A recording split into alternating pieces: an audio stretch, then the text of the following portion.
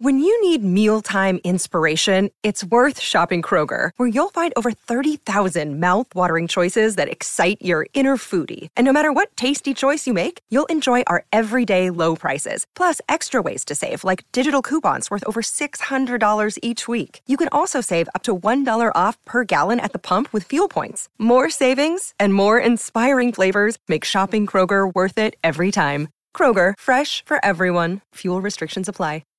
Coffee and Cream with Rogers and Benning on Hail Varsity Radio.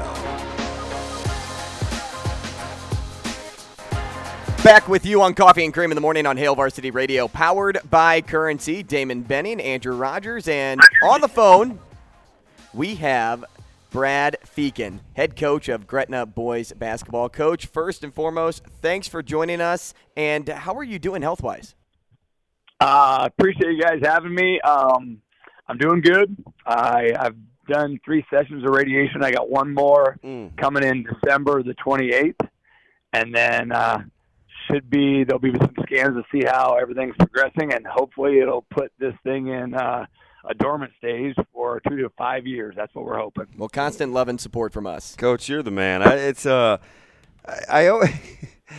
I always try not to get too emotional when I talk to you, but I think the world of you, and I just want you to know, like, even from afar, or whether you're sending me a congratulations message after the state finals, which you didn't have to do, you continue to be an inspiration. So, like, whether you know it or not, there are a lot of people that may not get a chance to talk to you every day that you truly inspire, because I think when we look at you and we talk amongst our peer group, we say, why not? Like, no excuses. Why not? So I got to get that out of the way before we get to talking business, man. Good to hear from you, and I appreciate the kind words.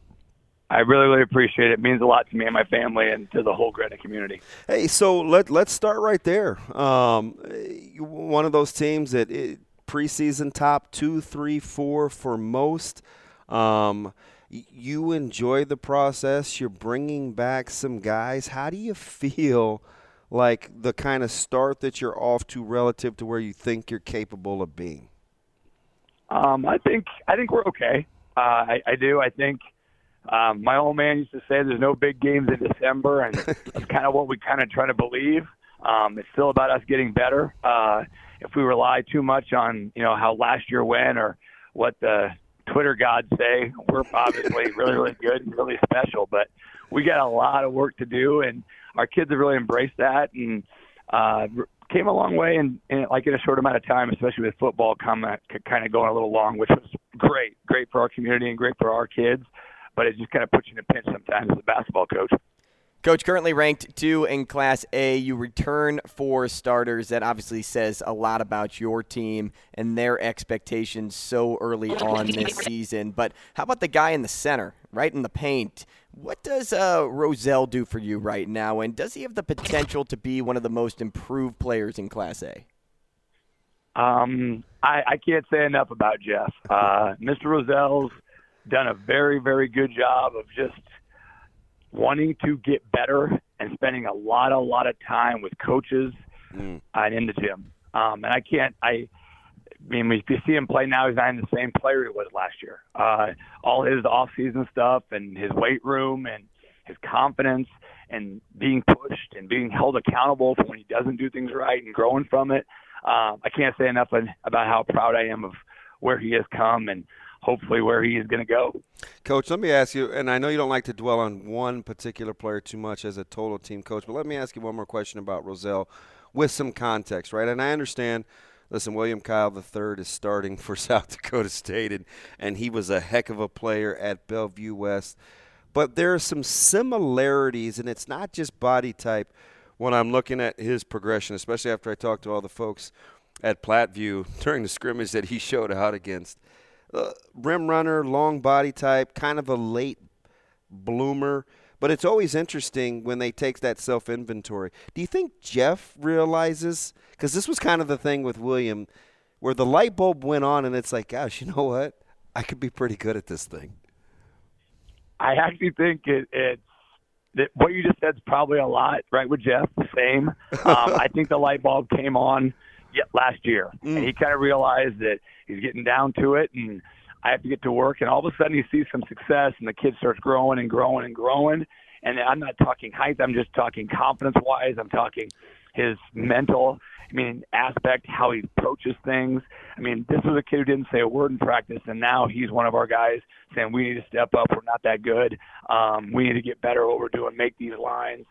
And just seeing that young man grow into the man he's become is really, really special for me. Not only does Jeff get affected by this, but everybody else on the floor does too. When you have a guy like Landon Pekorski leading the charge, facilitating the offense, finding ways to score. He made numerous watch lists entering this year. How have you seen him develop into the player he is today, and do you truly believe he makes every other player on the floor better? I really do. That's one of his greatest strengths. He had 2 points last night against Bell East, but he threw 6 assists. Threw some to Jeff, threw some of our guards. Our other guys kind of stepped up, and they were face guarding him, trying to take him away. And we were like, that's fine. Let's let someone else go. And that's exactly kind of what happened. If you're in Class A and you only got a couple weapons, it's going to be a long night because defensively teams and coaches can take that thing away. That's where I think he strives. I think he makes teammates better. But he can also score and obviously handle the ball and pull. He has a wide variety for his game. But yeah, that's his strength. 2 of my favorites, your AA batteries. Alec, in terms of Wilkins, who I watched him firsthand a couple of times just annihilate Westside at your place in a fantastic game early season last year. Does a lot of the little things. A third option as a handler. He just kind of can do it all. And a guy that I have a weird affinity for, Alex Wilcoxon, who I spent a ton of time with this summer as the consummate. I'm actually sorry for you to do that. Coach, it's weird. I try not to gravitate towards young people that are so much younger than me. But there's 2 things about Alex. Actually, both of them. His teammates like him, and he's ultra competitive. Like, if you have those 2 things, I just think you're going to be okay. You got to talk to me about those 2 guys. Well, first off, I don't know why their parents named him that because it is a nightmare in practice when you call Alex and Alec and Wilcoxon and Wilkins. Yes, yes. I call one Al and the other Wilk, so that's the best I've got. But yeah, those 2 are very, very good players. They just really, really worked. Alec Wilkins has really worked on his body. He got physically stronger, has shot it better. He scored like 17 last night. And he does so many little things. Yep. Kind of like the jack of all trades, can post, can play in, can play out. I'm very, very pleased where he's came. And then Alex Wilcoxon is, like you said, the guys love playing with him, and he is just compete. When we'll shoot free throws, and I'm like, what were you? He goes, I was 117 of 150. I'm like, okay, thanks. And he keeps track of everyone, and when he misses, he steps off the line upset. Those things are just, I think, overlooked by so many people because that's just contagious around our program with those kids. It's really, really nice to have. It's hilarious. My kid Caleb doesn't really like anybody that's not on his team. And when he got with Alex, he kept wanting to be his roommate on the road. We would travel in the summer, and I'm like, what is it about Alex? And he's like, Dad, he wants to win. I'm riding with that guy. That's just what he gravitates towards. That's just who he is. And how much of that has been your program, Coach? You're so, I would say, unassuming. I just saw Coach Hurd at UBT, and you guys are the ultimate kind of fire and ice combo, like your demeanors, but your team is so competitive, and you're like this kind of this silent assassin. What are we missing when we watch you work versus how your team plays? I don't know if you're missing anything. I think our kids just play and just.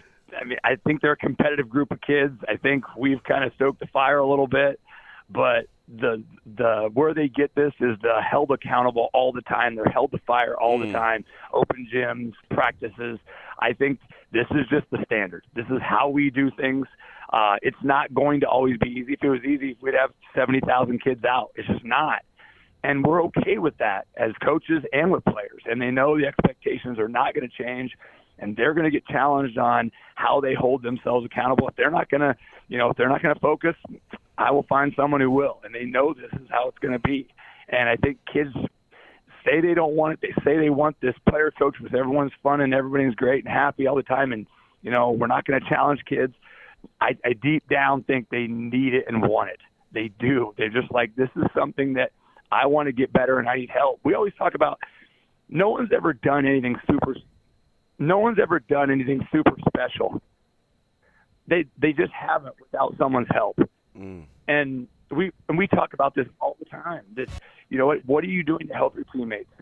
And we look at it as coaches the same way. We're going to help these kids out, and these kids are helping us out by how they compete. Coach, you talk about help. The slogan last year was, "In this family, we fight together." And not only did your team show their support in your fight, but teams around the state did the same thing. I mean, what does that say about Nebraska as a whole? Because it seemed as though the family, in quotes here, the family being discussed in that slogan, was bigger than any one man. I honestly think it's exactly what you just said. I think it's a very, very special place to do this job, and we have so many people around the community and around the state that just look out for people. And I can't say enough about what's been happening to me and all the support and help I've got. Coach, best wishes to you this season. I would say, unless you're playing West Side, but I'm gonna leave it at that because you're a class act, but nothing but good to this community, my family. I think everybody that's come in contact with you. Easy guy to cheer for, Coach, man. So I'm wishing you the best. Thank you, guys. Appreciate it. I appreciate you guys having me on. It means the world to me. Best wishes, thank Coach. you, Coach. Good luck the rest of the way. That's Brad Feakin, head coach of Gretna boys basketball. Coming up next, we transition to the college scene. The direction the Nebraska women's basketball team is headed, and we're talking to your guy, DB, Matt Coatney, play-by-play broadcaster for Husker women's basketball. He joins the show next on Coffee and Cream, powered by Currency.